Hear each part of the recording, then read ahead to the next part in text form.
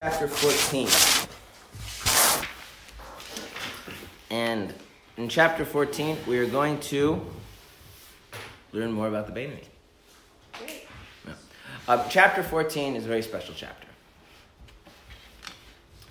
because this is the first chapter where the Alter Rebbe tells us what we should be doing. You've noticed that throughout these Tanya classes, we've avoided saying what one should do. We're just describing like this is the case, this situation, this is the reality of things. Now we're going to learn what a person should do. Okay. Now, the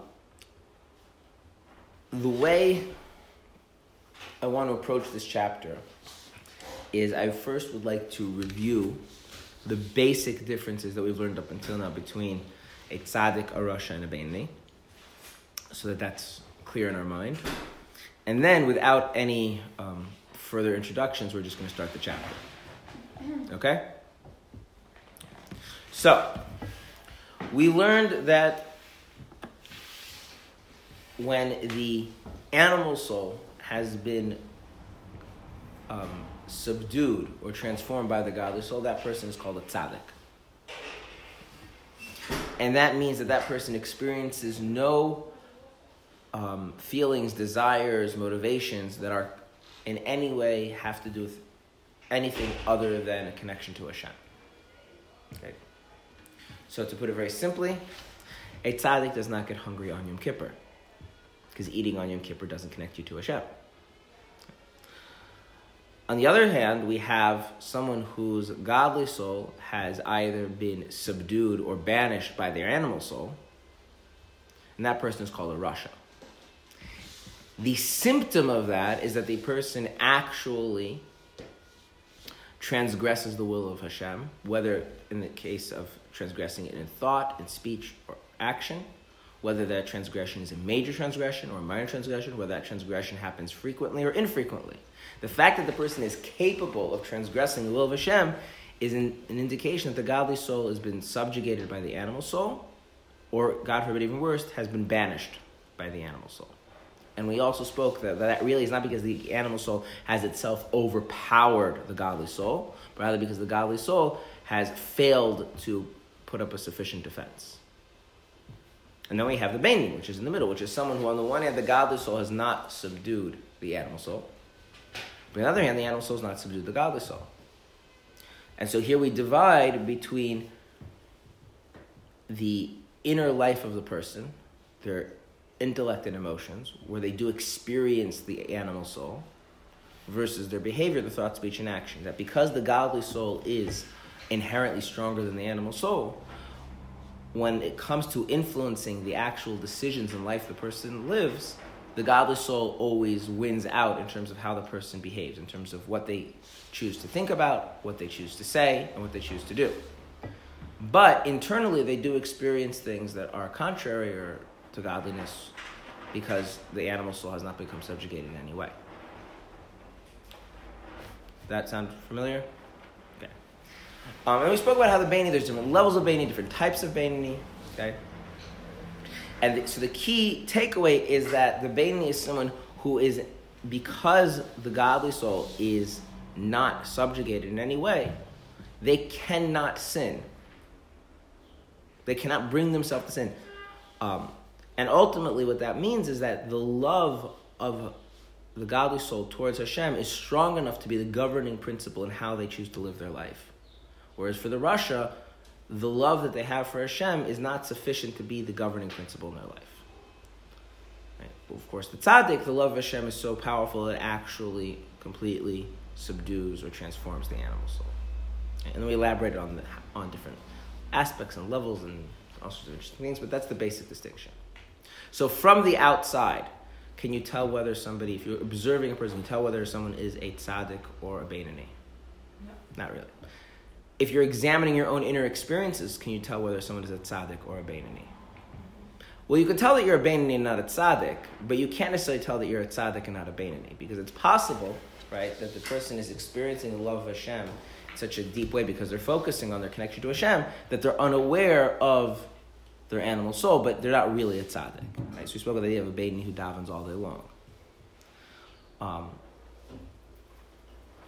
Where they wouldn't necessarily feel that different from a tzaddik, but that's because they're maintaining that awareness of their love for Hashem. It's not intrinsic in their state of mind. Okay. Ultimately, these differences between the tzaddik, the Rosh, and the Beinoni are going to be critical for understanding what the Alter Rebbe says going forward in chapter 14 about what we should aspire to, what we shouldn't aspire to, what we should expect of ourselves, what we shouldn't expect of ourselves, and why that would be the case. Okay. All right. Is there no way to tell if you're a tzaddik from inside? Because it could be that you're always in a state of...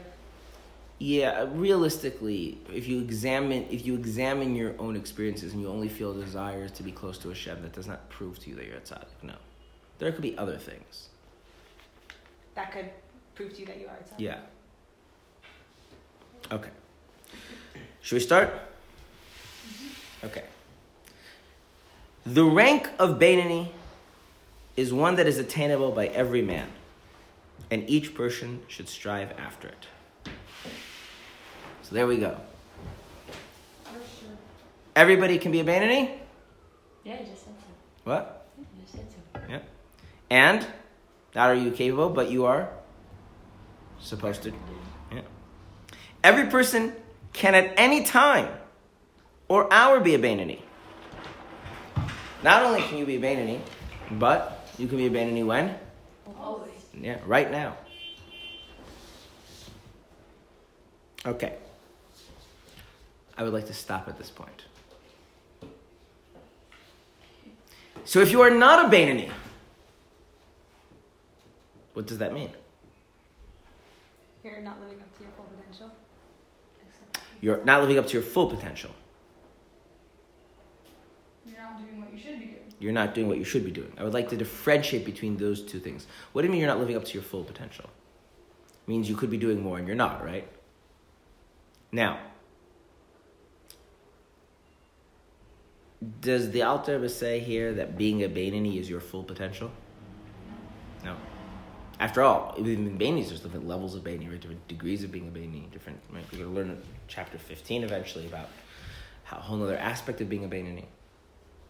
He's saying you can be a Beinoni and you should strive to be a Beinoni. Okay. So number one, it's attainable. Number two, you should strive for it. And number three, how long of a process is it to become a Beinoni?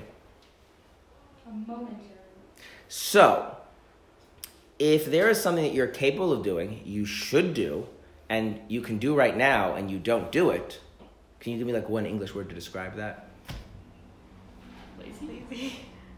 Lazy. That's a good word. Any other words? We're going to go into the word game here. Let's go through some word game. Lazy. Failure. Good. That's another word. Yeah. Wasteful. Wrong. Stupid? Why stupid? I'm curious the thought process there. Like someone who has the opportunity, has the capabilities. Why is it stupid? I'm not saying you're wrong. I just want. A smart person would go for it. Okay, you're a smart person. You mean like smart as in you have like the wisdom? Foolish. Foolish. Maybe foolish. Foolish. Yeah, foolish. Okay. Yeah. Okay. Stupid implies you don't have to. No, I Yeah. think also like stupid. What I like about that word is that basically you're not just criticizing their like it's like a poor choice, but you're also criticizing their like lack of choosing to make a good choice. Yeah, I hear that. Okay. Okay. So it's a pretty bad thing then. Mm-hmm. Not here. Yeah. What do you call a bad person? Rush. Well, I mean that makes sense, right? If you're not a Beinoni, you're a Russian. Right, but now it really makes sense because like it really makes sense. It should really make sense because if this is something you can do, something you should do, and something you could do right now, and it's a pretty important thing to do, right? And you just don't do it, and you're pretty consistent about not doing it. Yeah, I think all of those words are good descriptions. Okay. Does anyone have any questions? Pretty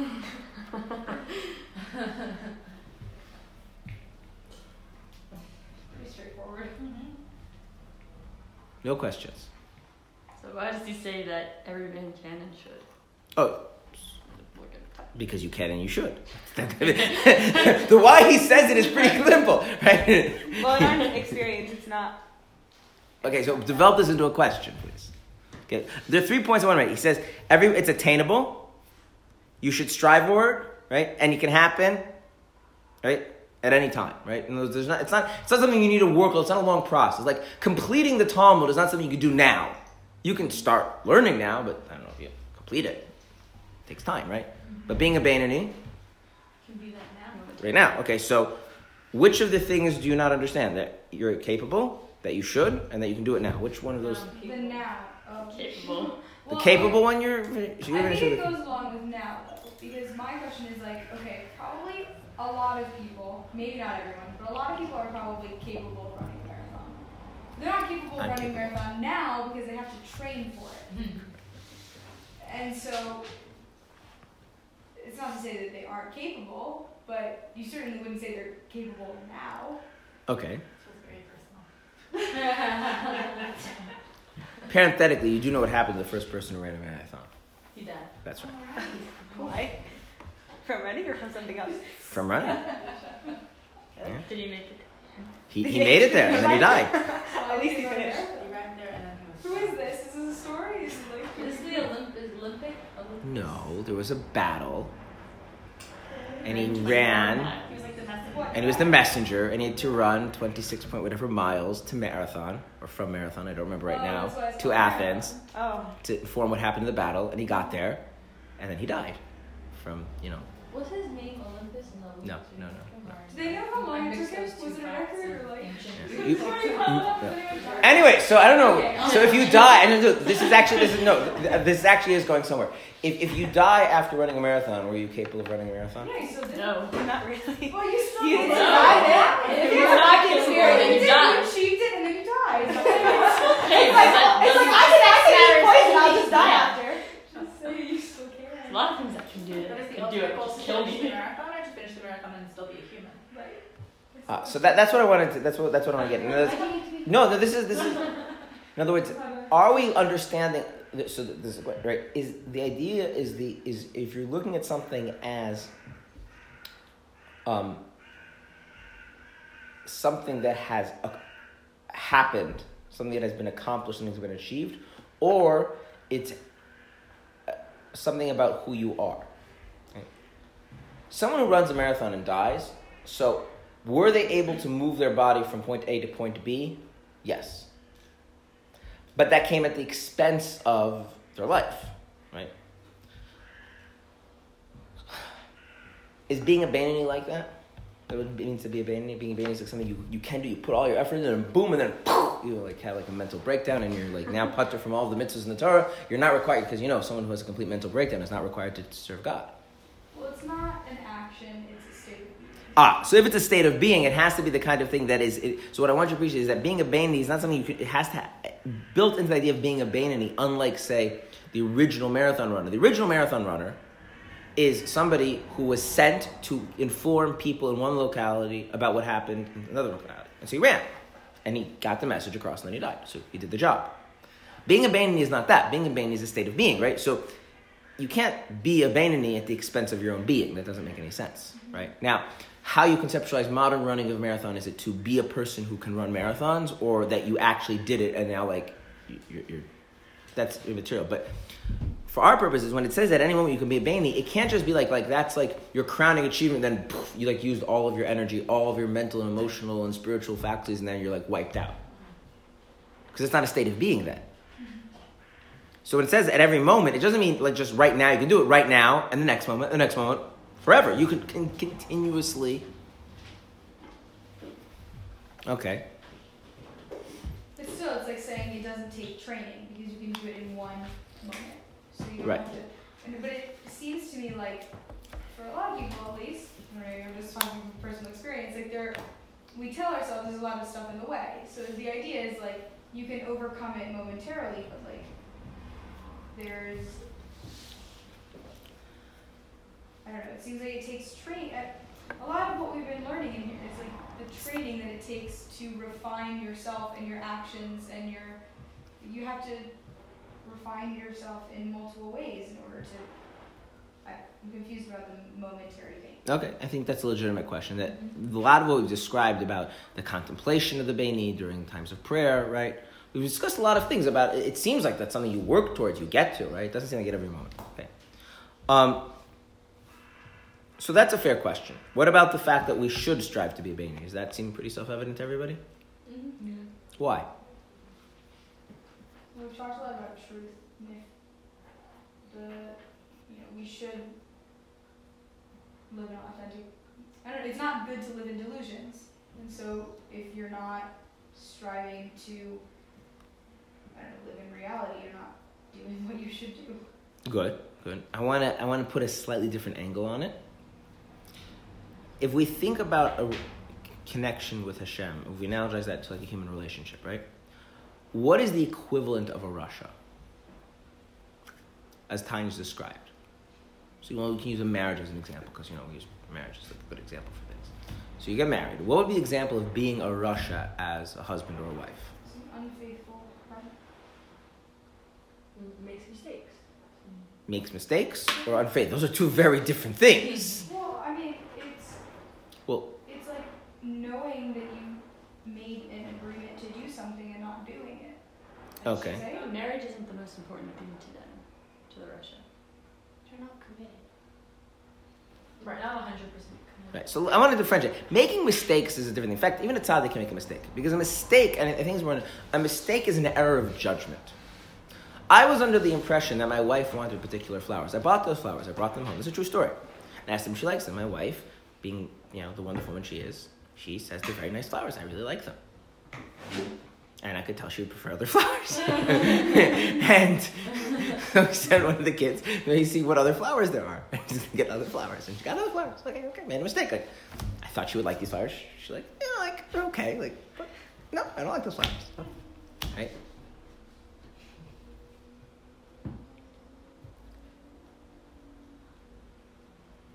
What does a Rasha do? A Rasha sets aside their connection to Hashem for something else, right?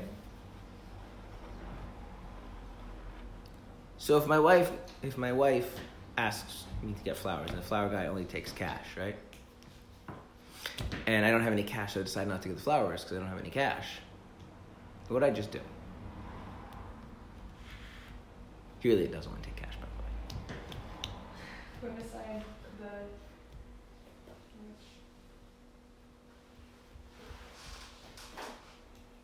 you value the not having cash, the inconvenience of having to go and get cash over the desire of your partner. Very good. Okay. Now, does that make me a wicked person? Am I an evil person? No, I don't think we would do that. But now, let's say if a person says, and right now I just want to focus on the strive for, right? The person says, the kind of relationship I want with my wife is the kind where I don't feel so bad about like not doing things my wife asked me if it's slightly inconvenient. Like, I'm not gonna be verbally abusive, and I'm not going to be really unfaithful, but I think it's okay for me to just ignore what my wife wants because it's inconvenient, and that's fine. That's the level of a relationship I'm striving for, I'm aspiring to. Weak, lazy, foolish. What? Weak, lazy, foolish. There's something wrong about that, right? Right? Now, if a person says, I aspire to a relationship where, what my wife wants is really important to me, or my husband wants is really important to me, and that I wouldn't set that aside for mere inconvenience. And, okay, to get to your question, that's hard to work to get to that place, and I'm striving there, and maybe I won't get there in a day. That's a different discussion, right? If a person doesn't strive for something, then ultimately that indicates it's not important enough for them. Okay. So I want you to see both angles of it. There's the one hand is the idea is that the Rasha is built on a lie, and right, obviously truth is an inherent good. But the other thing is the Rasha is compromising the relationship with Hashem. Compromising the relationship with Hashem means that ultimately the relationship with Hashem is not important to me. I'm not talking around on the level of striving.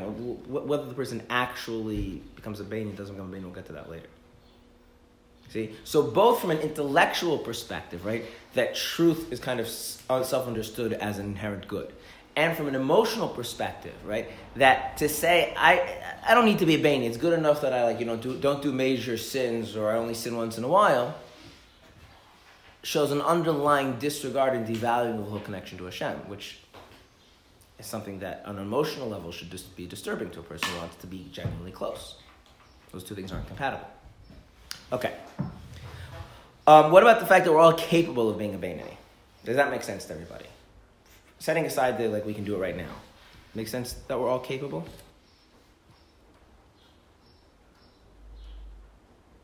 Silence. Yeah. Why? What we've been talking about before is the Beinoni, essentially, we were talking about how in the struggle, the Beinoni gets support and help from Hashem. Right, there's a level of If you can get to a neutral place, then you can get a little bit of assistance in not sinning. Does that make sense to me that everyone would be able to get to a neutral place? That's a struggle in itself, but Okay. Yeah. I guess if you believe in free choice, then you believe that the people will be. Right.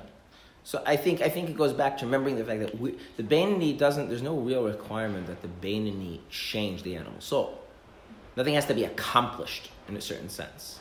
So if you couple the idea that it's just, godly soul versus animal soul, the godly soul has within it to be the deciding factor in how a person lives their life.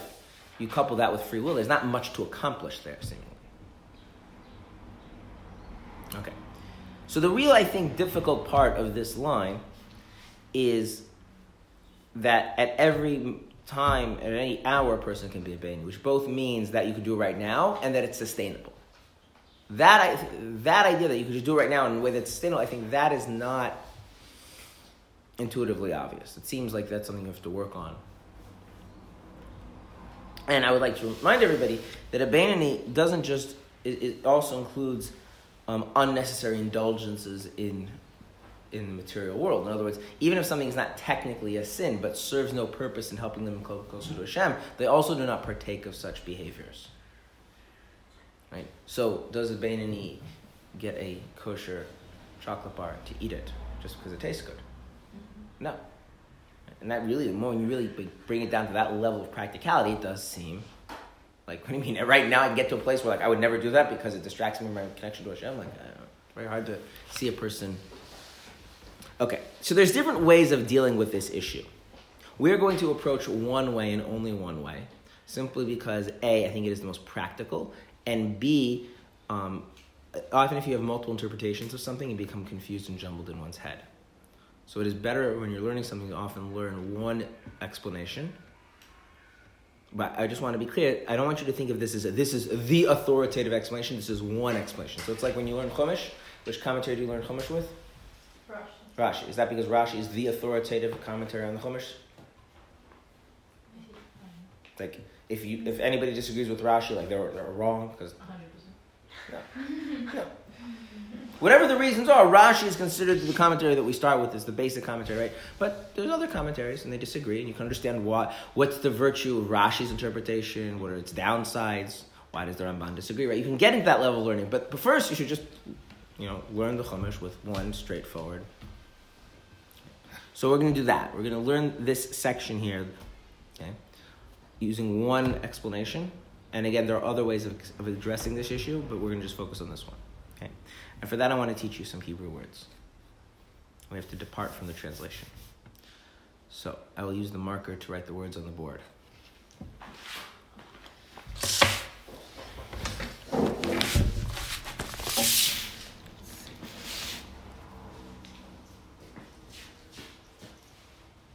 I can't write in script, right?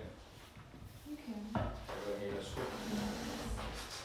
Script Hebrew letters. Script Hebrew letters? They're talking about Rashi. Rashi, this is wild. You want me to write in Rashi?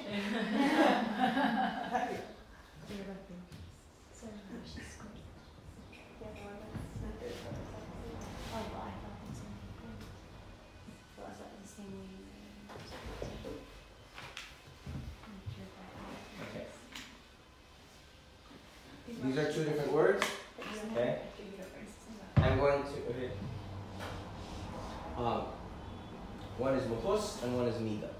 Okay.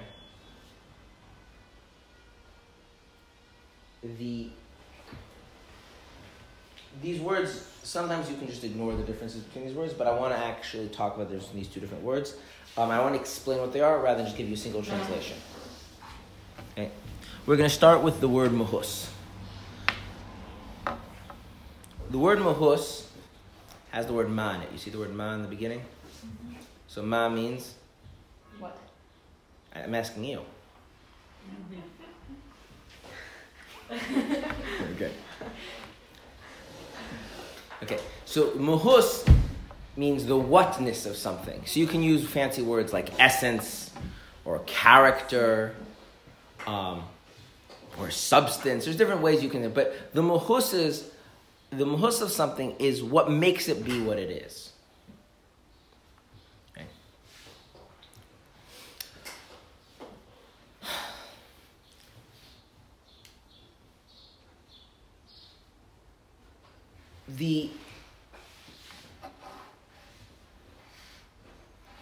The word muhus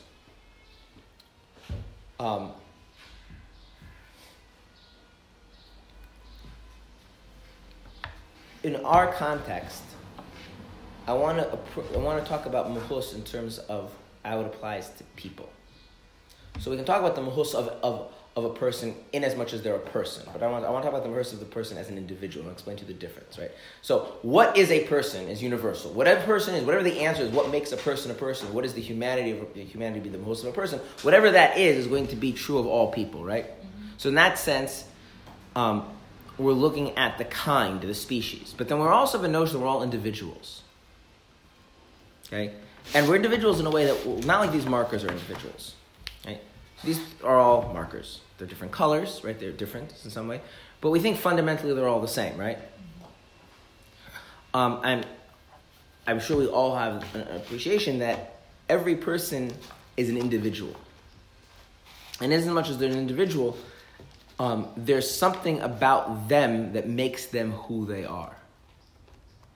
That makes sense? Mm-hmm. That makes them different from other people. Now, that can go on. That can go on multiple levels. So we can talk about what makes you who you are to the level of you as a unique individual, or we also can talk though middle ground where we don't have like you as a unique individual.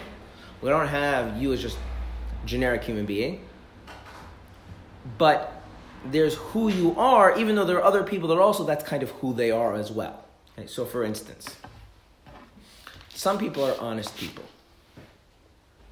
What would it mean that someone is b'muhusay? That what makes them who they are, part of what makes them who they are is their honesty. What kind of person is that? That's not just a person who says the truth and doesn't lie, right? There's the mere fact that someone said something true and doesn't lie doesn't make them. What would it mean to be an honest person? They can't be dishonest. They can't be dishonest. Why can't they be dishonest? Because they conflict with their actual self. With their what? With their self. Right. Like not just their identity, but like the way they're structured. The way they're? They're structured. The way they're structured, right? Now, there's something about the way they experience themselves, the way they see themselves, right? That to be dishonest would to be violating them, be a violation, would be denial of who I am. It would be to, in a psychological sense, erase myself. Someone who's that kind of relationship with honesty, you can say that their muhus is honesty. Or honesty is part of their muhus, if you don't want to just limit it to one thing. Does that make sense? And so in that context, you maybe would say something like character, right? Okay. Are we honest people? Most of the time? No, you can't be honest. You can't be an honest in muhus. Yeah, but zero or 100. It's kind of like If that. you're not honest, you're not honest. What? Right. So first off, if you're not honest, if you can be if you're dishonest, then it's clearly not your muhus. But even if you're not dishonest, but you could be dishonest, it's just like you manage not to be dishonest for still not that.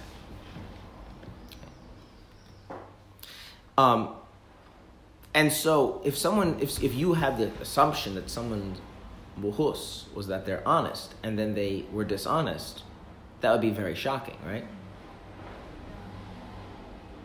That makes sense? Okay. Now, honesty is a complicated thing, right? Because I think the more you go into honesty, you realize that honesty is not just the mere statement of facts, like you say. It's like someone who says, well, like their wife asks them, "Do I look fat in this dress?" And he says, "Yes, you do. I'm honest." Right? I think we all understand that, like that is a very like shallow understanding of what honesty is. So I don't mean to say that a person who is honest means that they kind of this rigidity that they have to say exactly the things as they see. Like that's just silly. They can be very creative of how they go about maintaining that honesty, and so it makes them a full-fledged person. Okay,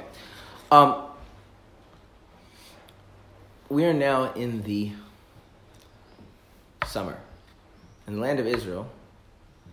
What is different between the summer and the winter? It's hot. Rain and no rain. Rain and no rain. It's not always hot in the summer. It doesn't rain. Now, I remember, I think 2 years ago, after Pesach, it rained one day. Slight drizzle, and everyone was in shock. Because? It doesn't rain. It doesn't rain. It just doesn't. Right. So, can a person's muhus change on this level? Sure. Why not? You get a person who changes the relationship with, say, honesty to such a degree that they become an honest person. It's not a simple thing to do, but could that happen? Yeah. I don't think it would go the other way, because even if you're acting contrary to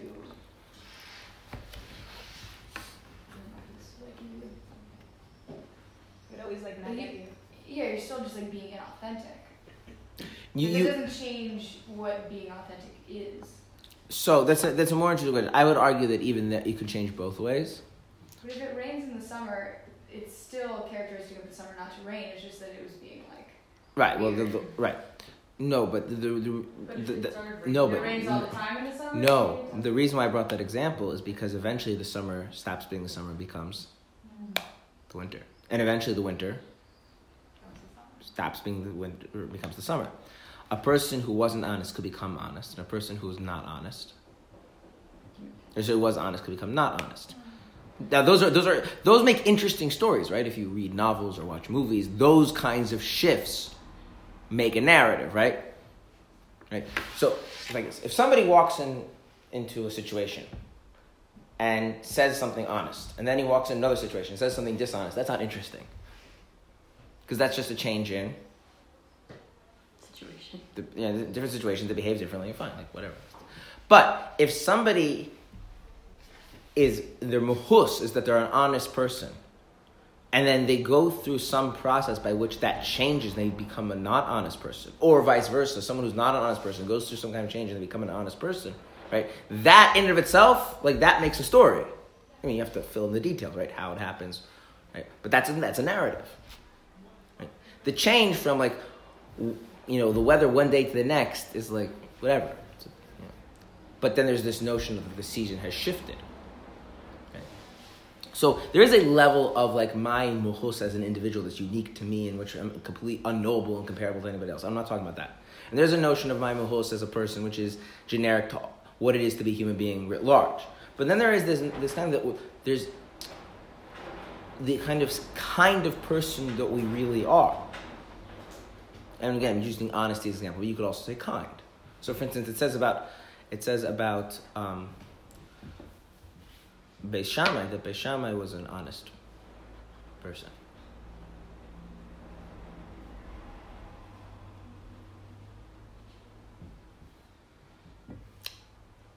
So, there used to be a custom that when one would go to a wedding, the men would praise the bride in front of the groom.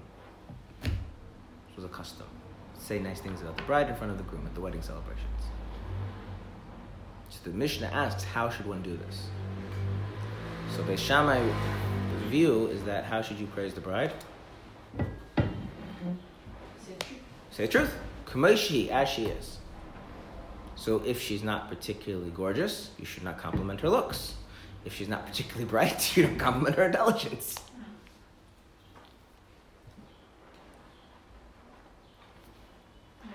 Makes sense, right? Beis Hillel disagreed. Beis Hillel said, how should you praise the bride? Tell her she looks pretty. Kind and beautiful. Kind and beautiful. What if she's not kind and beautiful? Say it anyway. Say it anyway, because... Whatever you call it is kind and beautiful. because no. So this is the thing. It's not that Beis Hillel saying you should lie, but Beis Hillel was not... The honesty was not his muhus. Again, you shouldn't lie, right? You shouldn't make stuff up. But there's a different thing. For instance, if you're kind, you tend to look at things with much more of an eye towards the subjective experience of others. So this man is marrying this woman, right? And for argument's sake, let's assume that this is not being coerced upon them. So, presumably, he thinks she looks nice. He thinks she has a nice personality, right? And it's important for him to really lean into that subjective experience. And so, to him, she's beautiful and kind, and that's what you should talk about. Yeah. Even though in some sort of societal sense, she's not winning a beauty contest and most people can't stand her. Right? It's an interesting argument. The point I'm bringing out is that someone can understand that it's important to be honest and not to lie, but that doesn't reflect their whole being, their whole character, their mahus of who they are. And so therefore they adjust the notion of being honest and not lying into the perspective of the kindness and compassion that reflects who they are. Right? Avram Avinu was very concerned about reaching out to others and touching others and connecting to others because his muhus was that he was a kind person. A kind person, when no one else is around, still has others on their mind. There are people who are not kind. Not that they're cruel, they're just not kind. They can do nice things, they can help others, they appreciate it's important. But inside, they live in a world that's not so outwardly focused. Very different.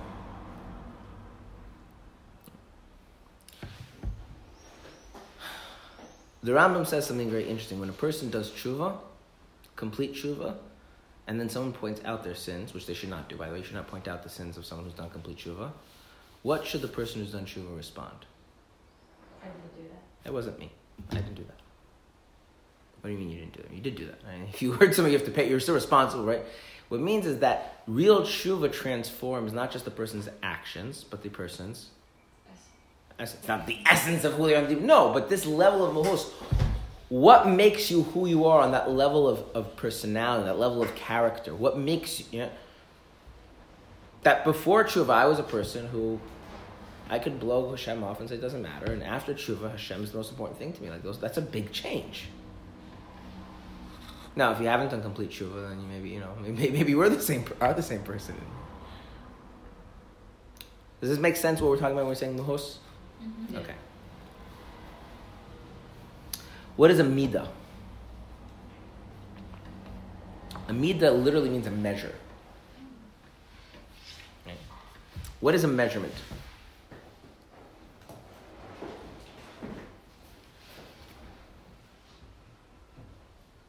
A certain amount of something.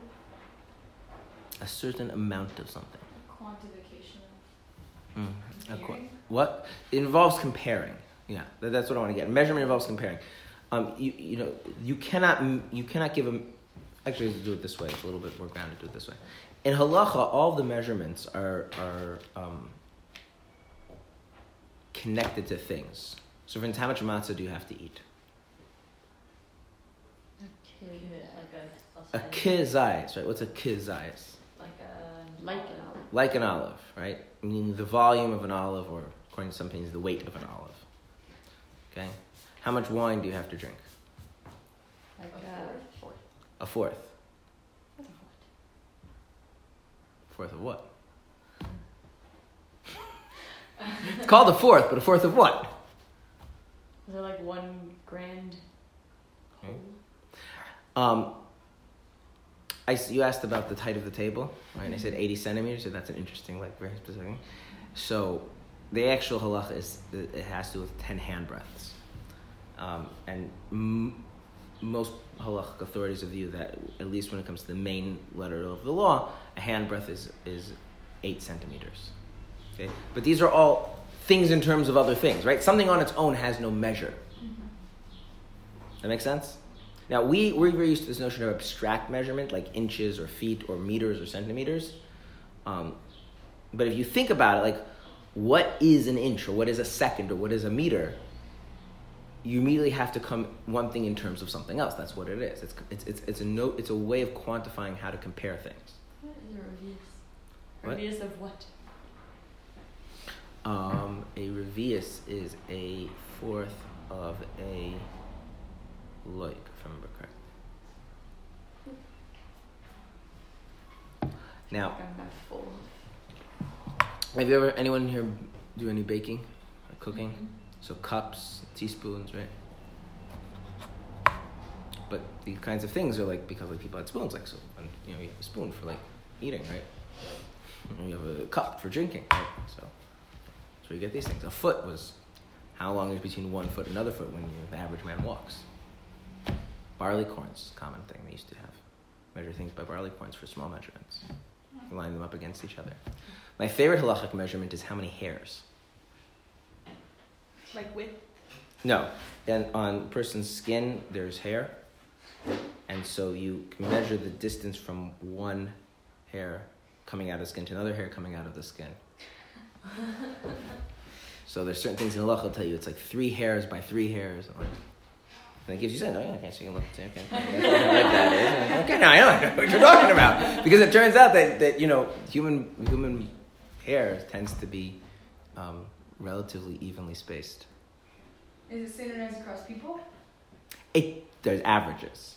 For most things, actually interesting, precise measurements are not really necessary. Modern technology requires a lot more precise measurements. But, no. What? Yes. Well, if the hair is not thick, you don't see it as much. That's true. Then how do you measure things? Well, clearly this is why you need to have male family members. Right? How else are you supposed to measure how many hairs? Okay. You understand the idea? Okay. So when we're talking about the measure of something, we're looking for something a little bit more external, a little bit more something say, oh, okay, I can compare this to that. This is like this is like that. Right? So what would be the midah of an honest person? Someone who's muhus is honest. What would be their midah? They would say honest things and do honest things. Yeah, so like a person who's most honest, right? When it comes to any situation, right? They're not going to lie. They're going to say things that are truthful, right?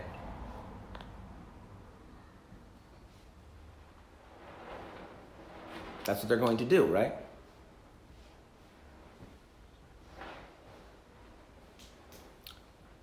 But does simply doing that make you an honest person? No, it's just the middle. Do you see the difference? Because I can look at it and say, okay, I want to say, okay, who's more honest? Well, this person lies all the time, and this person only lies when it's like a serious issue, and this person never lies. So the midah is much more of an external, measurable kind of a thing, whereas the mohus is really indicative of what it really is. And frankly, it's hard to get at mohus. It's hard to get at the mohus of somebody because if somebody is honest, is that they're really an honest person, or is that in this situation the person made a choice to be honest? You just haven't come around to lying yet. Right? That's not an easy thing to differentiate. Make sense? Mm-hmm. It's like if you walk outside one day and it's raining, or sorry, let's do it the other way, it's easier. You walk outside and it's not raining. It's like today's weather, right? If you know nothing about Yerushalayim, dropped you today's weather, would you know whether it's summer or winter in Yerushalayim from today's weather? No. No. Like, because you could have weather like today in the middle of December in Yerushalayim. You could. But then it would be, a little bit abnormal. Or you could have it after Pesach, which is a pretty normal kind of thing. You have to have weather, it's a little bit cool, then it gets hotter, but a little bit foggy in the morning, but then it clears out right away. It's not going to rain, right? Make sense? Okay. So, what is the midah? What is a midah of a wise person? He's wise first. A midah of a wise person. Plans ahead. Okay. I wanted to use a different one. They could. Our sages say this, by the way. Learn from others. They learn from others. They don't speak in front of those who are greater than them, right? They don't speak a lot. They don't speak a lot in general, right? They're just mumbling around the rough, right? First things first. Now, does that, right? First things first, second things second, right? So if you see a person who does first things first, second things second, they don't speak in front of those who are greater than themselves, they're learning from other people, they don't talk a lot, just blab around, right? Does that necessarily mean they're a wise person? No, but they are certainly adopting the midah, the measure of a wise person, right? They're certainly conducting themselves in the manner of a wise person. But if they were really wise, that would be innate. That wouldn't be something they would have to work on and maintain. That would be the way they operate. That would be who they are, right? In other words, somebody reads what our sages say, that a wise person doesn't speak in front of those who are greater than themselves, and besides, I'm not going to speak in front of those who are greater than me. It doesn't make them wise. The wise person doesn't speak in front of those greater than them because they're wise, not because they read it in Pirkei Avos. See the difference? Okay. So I will now like you to look in the Hebrew, chapter 14, Perek Yud Dalet. And we'll look in the Hebrew and tell me, do you see the word muhus? It says, Hine midas ha-beinani. The midah of the beinani, he midas kol adam, is the midah of every person. V'achareh kol adam yimshech. And after which every person should be drawn. So in what sense can a person be a beinani? That every person can be a beinani at all times, at all moments. In what sense? In the Hebrew. In the conduct. Right. In other words, if we were to say, okay, if you were a beinani, what would be the measure of that? What would be the symptom of that? How would that play out? Can you, in other words, conduct yourself as a beinani? Yes. And you could do that when? Now. However, does that transform who you are so that you can say that you truly are a beinani, that you are muhus, that is your character of who you are, that is how you experience yourself, that's how you see yourself? Is that something that's attainable to every person at every moment, every hour? No. Right. So, what I want to do is going forward is to differentiate between the midah of the beinani, the trait of the beinani, the measure of the beinani, versus the muhus of beinani, the essence of the beinani, the character of the beinani. The Alter Rebbe here is not saying that you can become a person who they're muhus. The character, who they are, is a beinani. Now, what do we say a beinani was? A beinani is a person who cannot sin. They have a psychological block that doesn't allow them to sin. That psychological block comes from their awareness of Hashem and their love for Hashem. Can you right now generate that block in such a way that becomes a defining characteristic of who you are as a person? Right now, in a way that will sustain and last. Can you just do that? I think it's pretty intuitively obvious. Most of us cannot. It doesn't seem very obvious that we can just do that. But there's a separate question. If you had that block, how would you deal with your animal soul?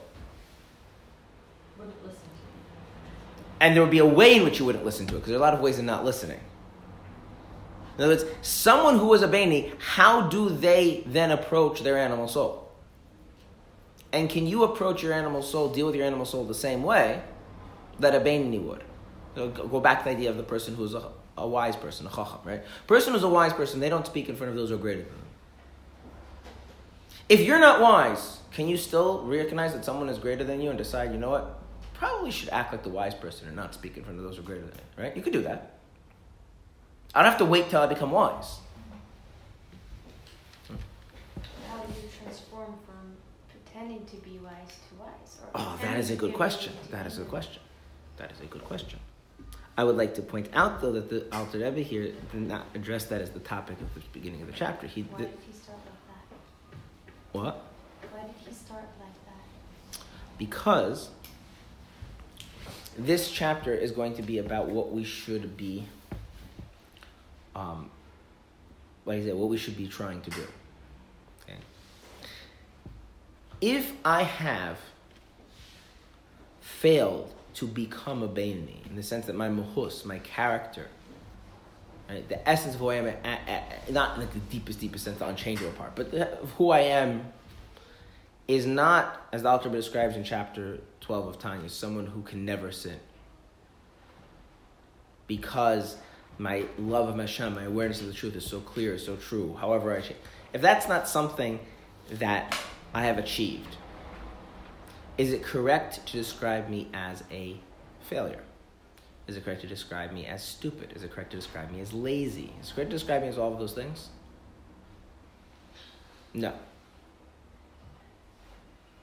Because, for a very simple reason, is that something that I can do right now? Okay, we're going to come back to this idea as we go through the chapter.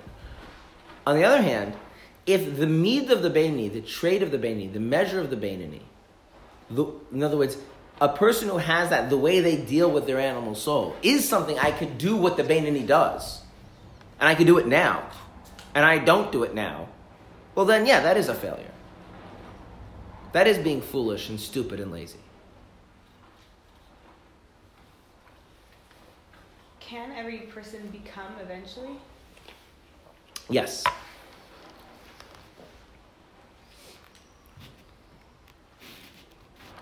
But that's addressed in a different chapter. Oh, so actually, if we think about it, it's already been addressed, but it's not been addressed so explicitly. So I'm gonna spend the last little bit of class talking about it, and then on Tuesday we'll continue inside. How do you become wise? How do you become honest?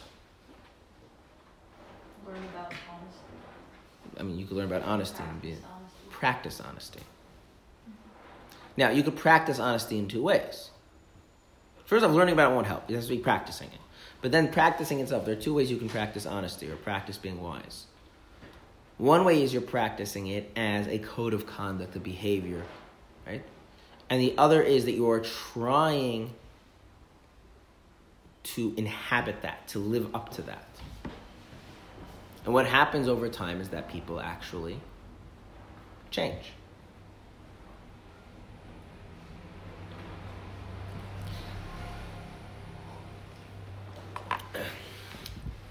I mean, there's not a perfect analogy, but it's a helpful illustration. The Rambam says if a person is, let's say a person is very, they have a character trait that they don't like, they would like to get rid of, to change. How should they change it? Let's say they're not very generous, they're stingy, and they want to become more generous. So what does the Rambam recommend? I don't know what the Rambam recommends. Be very, very generous. Be very generous. Be extra generous, like, unreasonably generous. Is that going to make you generous? I'm asking, do you really think that's going to make you generous? You're a stingy person, and now you're going to, force yourself to, Doesn't sound like it would work. Why? Like certain things go on. What? If you're doing a lot more than you're comfortable with, then the snapping back will be somewhere in the middle, right? Yeah, but why? Why will snapping back be somewhere in the middle? Because you've stretched your limits, so now the normal thing would feel a little bit less conservative, perhaps. So there's two issues. There's one thing is valuing something, and the other is actually having it being part of you. If you force yourself to do something that you don't really value for an ulterior motive, it will create resentment and backlash. So in other words, I don't genuinely, so it's like this is a problem. I don't genuinely want to be more generous. I, though, would like to be perfect. I would like to be ideal. I would like to be able to think of myself as the ultimate human being. And it happens to be in the holy books that generosity is considered to be like a good thing. So I need to have more generosity. Not because I actually value generosity and see that there's some sort of moral failing that I'm not generous, but because my lack of generosity somehow deflates myself a sense of self-perfection. So now I force myself to be extra generous. So what does that do to my attitude towards generosity? Towards generosity, then? Nothing. It has. I would say that does something. It actually has an effect, and the effect is it makes me hate giving yourself. It makes me hate being generous because I keep constantly reinforcing about how there's this thing which I don't have, which makes me imperfect, and forcing myself to do it. And on the other hand, what happens if you really value something, but it's very alien to you? Like, for instance, it really bothers you that you're not generous. It really bothers you that you're stingy. Like, you really you feel like, ugh. But why would you, if you value it, then why wouldn't you be generous? Because human beings have two different parts of themselves. They have a mind which allows them to perceive things, the truth, and then they have their personality, their emotion, their temperament. So if you think about it like this, if you really want to be generous, you really want, you value it, it's a good thing. It bothers you that you're not generous because you appreciate the goodness of generosity, right? Okay? So, and then from that headspace, you push yourself to act generous in a radical way. What are you doing? Getting comfortable with it. You're getting comfortable with it. You're pushing yourself to get comfortable with it. And you're actually doing two things. You're pushing yourself to get comfortable with it and freeing yourself from the previous state. Right? And there's actually two elements going on there. Because if you're being radically generous, you're also letting go of the stinginess. But that works because the issue is not one of value. The issue is just one of familiarity. Does that make sense? That you have to inhabit it. You have to partake of it.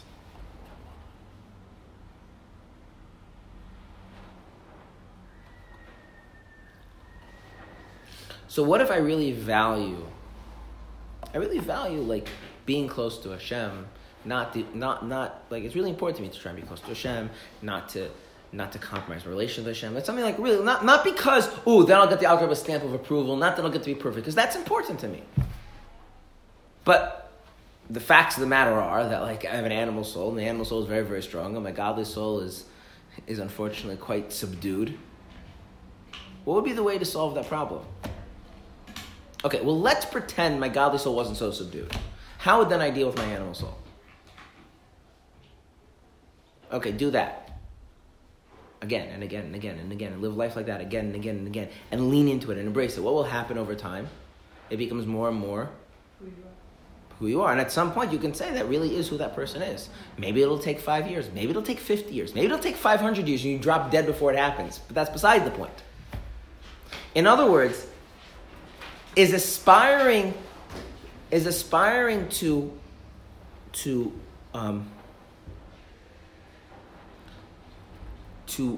the trait of a Baini, the measure of a Bainini, really something separate than working on becoming a Baini as part of your character, as your muhus of who you are? No. Yeah, if you realize you're not wise, right? You realize you're not wise. You speak in front of people who know more than you. You do things out of order. You don't realize people have what to teach you, right? You blab a lot, right? You realize you're not a wise person, right? And it starts to bother you, right? So you start working on it, right? You're not working directly on being wise, but you're working on living a life as a wise person lives, and then the innate capacity to be wise starts to manifest itself. And maybe it fully transforms you, and maybe it doesn't, and on a certain level, that's almost beside the point.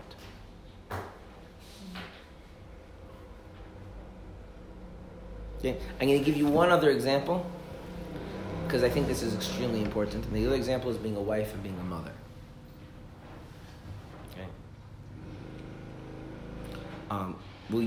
I'm grouping them together, but I only talk about mother. But you can take everything I say and then copy it to wife. Okay.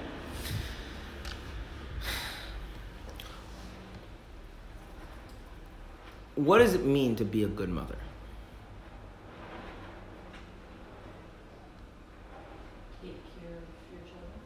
Take care of your children. Is that the midah of a good mother, or is that the mahus of a good mother? It's the midah. What's the mahus of a mother? The only thing that's important to her is her children. Only is a strong word. Well, the most important thing. Okay. Most important thing, maybe. A friend of my wife just had a baby. She's like first child in her 30s. And so she goes, it's like a whole new role. She says, it's not a role, because a role you can like take off afterwards. You can adopt and take it off. It's not a role. It's yeah. Okay. Now, yeah, there's someone who really sees that, this is my child, and I'm their mother, and they see themselves that way, and like that very much defines who they are and their place in the world and all these things. Okay, fine. Should you work on trying to, when you have children, should you work on trying to become that kind of person? Mm-hmm. Well, think about this. If you work on trying to become that kind of person, then you get very wrapped up in who? Yourself. Okay. What should you work on? Taking care of your children. But taking care of your children in such a way that you're just doing it because that's required of you. Take care of it because you value that you value what it is to be a mother. So you're going to try and take care of your children. And then the more you genuinely are taking care of your children, the more that settles in. Then you can do the same thing with being a wife. In other words, even though the mohus of a beinoni and the mid of a beinoni, the mohus of a wise person, the mid of a wise person, the mohus of a mother and the mid of a mother are very different. And one is much more internal and deep, and one's more superficial. You don't really become something by some other process. You become that way because you have a more sincere relationship with living that way. So the more authentic, more sincere way you relate to the midah of being a good mother, the midah of being wise, the midah of being honest, or the midah of the beinoni, what ends up happening? A shift in who the person is inside occurs, and at some point, one could say, "This is no longer that person. It's a shifter, not the same person." At some point, we say it's not raining today. It's not the rainy season anymore. This doesn't rain anymore. It's just not. It's a different season, it's a different climate. It's the end of it.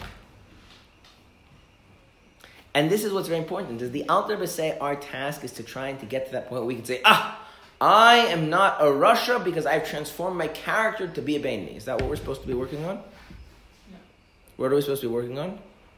Acting like a beinoni. Right.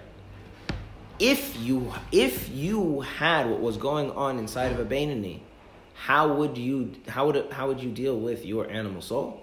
Work on living that way, and the more you work on living that way, and really making and embracing that and connecting to that, eventually, what's going to happen? It becomes more and more of who we are, to the point that you can say they're not the same person anymore. And so this is the thing. As far as the Alter Rebbe is concerned, if you never become a beinoni in your mahus, should you be considered a failure? No. On the other hand, if at any moment you choose not to adopt the approach, the measure, the trait, the midah of the beinoni, and how the beinoni deals with their animal soul, should you consider that to be failure? Yeah. So I don't know if it becomes less demanding or easier or whatever, but it becomes, I think, somewhat more realistic. But that sounds like it could make a person snap. Well, then the question is how to do that. The question is how do you do that, right? Clearly, I think it's from there that a simple white knuckling willpower is not the way to be a beinoni, right? Because that clearly is not that's something that is a useful technique for certain circumstances, but it's not ongoing. A person can live like that. Okay, so that's what Alter is going to go on to describe. He's going to describe what is the midah of a beinoni. How do you do that midah of a beinoni? Obviously, if you then incorporate that to the things that we've learned previously about a beinoni, broadening it out, right? And that's going to all be contrasted against what the tzaddik's midah is. What's going on with the tzaddik? What is the tzaddik doing that's fundamentally different than the beinoni? That's not so uptake. That's not something that everybody should be attempting, or we'll see. Maybe they should be attempting. We'll get to that. Okay. So I would think it's very important to shift from becoming a beinoni, as if you've achieved this status, to approaching life and approaching situations, approaching each moment with a certain